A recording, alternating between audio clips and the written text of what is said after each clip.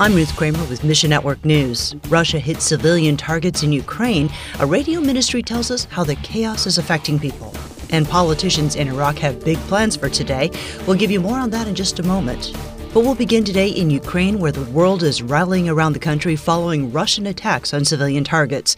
Ukrainian allies promised new air defense systems yesterday. Russia pummeled Kyiv with missiles for 2 days straight, killing 19 and wounding more than 100. Transworld Radio Europe is reconnecting with a team in Ukraine.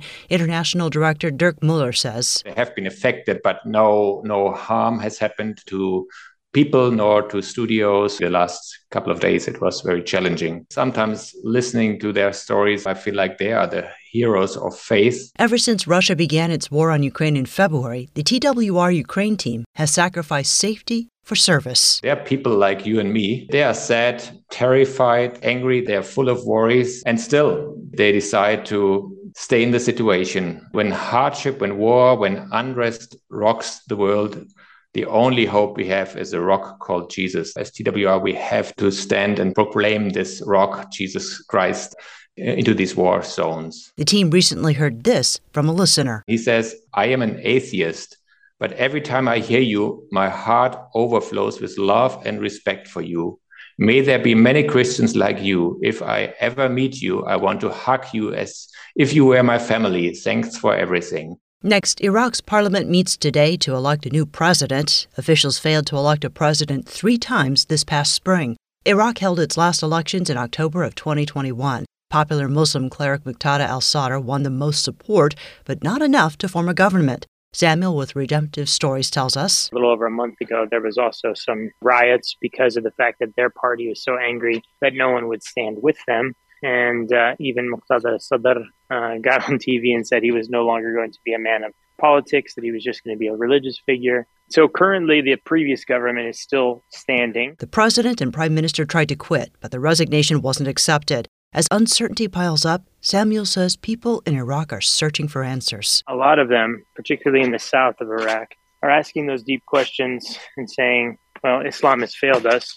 What other things out there? And so many of them are turning actually to atheism. And then those that don't are looking for other answers, including Christianity. And we just had the joy of being part of a wonderful event where over 40 people from the south of Iraq were baptized. Large majority of them are from a Muslim background. So how can we be praying? Let's ask God to embolden local believers and pray that Iraq's president would care for the people.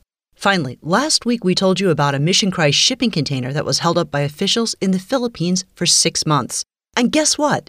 It's been released. Jason Wolford tells us, they were trying to make our recipients abandon the container. And we just kept praying and believing that while the Muslims at the in customs there that were causing problems, that we would just have a miracle, and we've had one indeed. The container has been released. The distribution has already begun. The container holds thousands of Bibles and Christian books for churches and seminaries around the island nation. And it's so great to see our brothers and sisters who have been wanting at this Bible college, Bibles, Christian books, and seminary materials so that their students, they can have more students come in because they can't even afford to go to school, let alone buy books.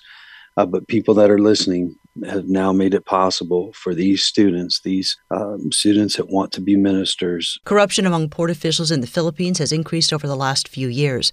Continue to pray for the distribution of the materials being sent there. Find your place in the story at missionnews.org. Thanks for listening to Mission Network News, a service of One Way Ministries. We're listener-supported by people just like you. So by giving to Mission Network News, you enable us to keep the stories of God's kingdom coming. So join us here on Facebook, Twitter, or Instagram. You can also find us on Alexa, iTunes, or TWR360. And together, the Great Commission happens. Look for links at missionnews.org. That's missionnews.org. I'm Ruth Kramer.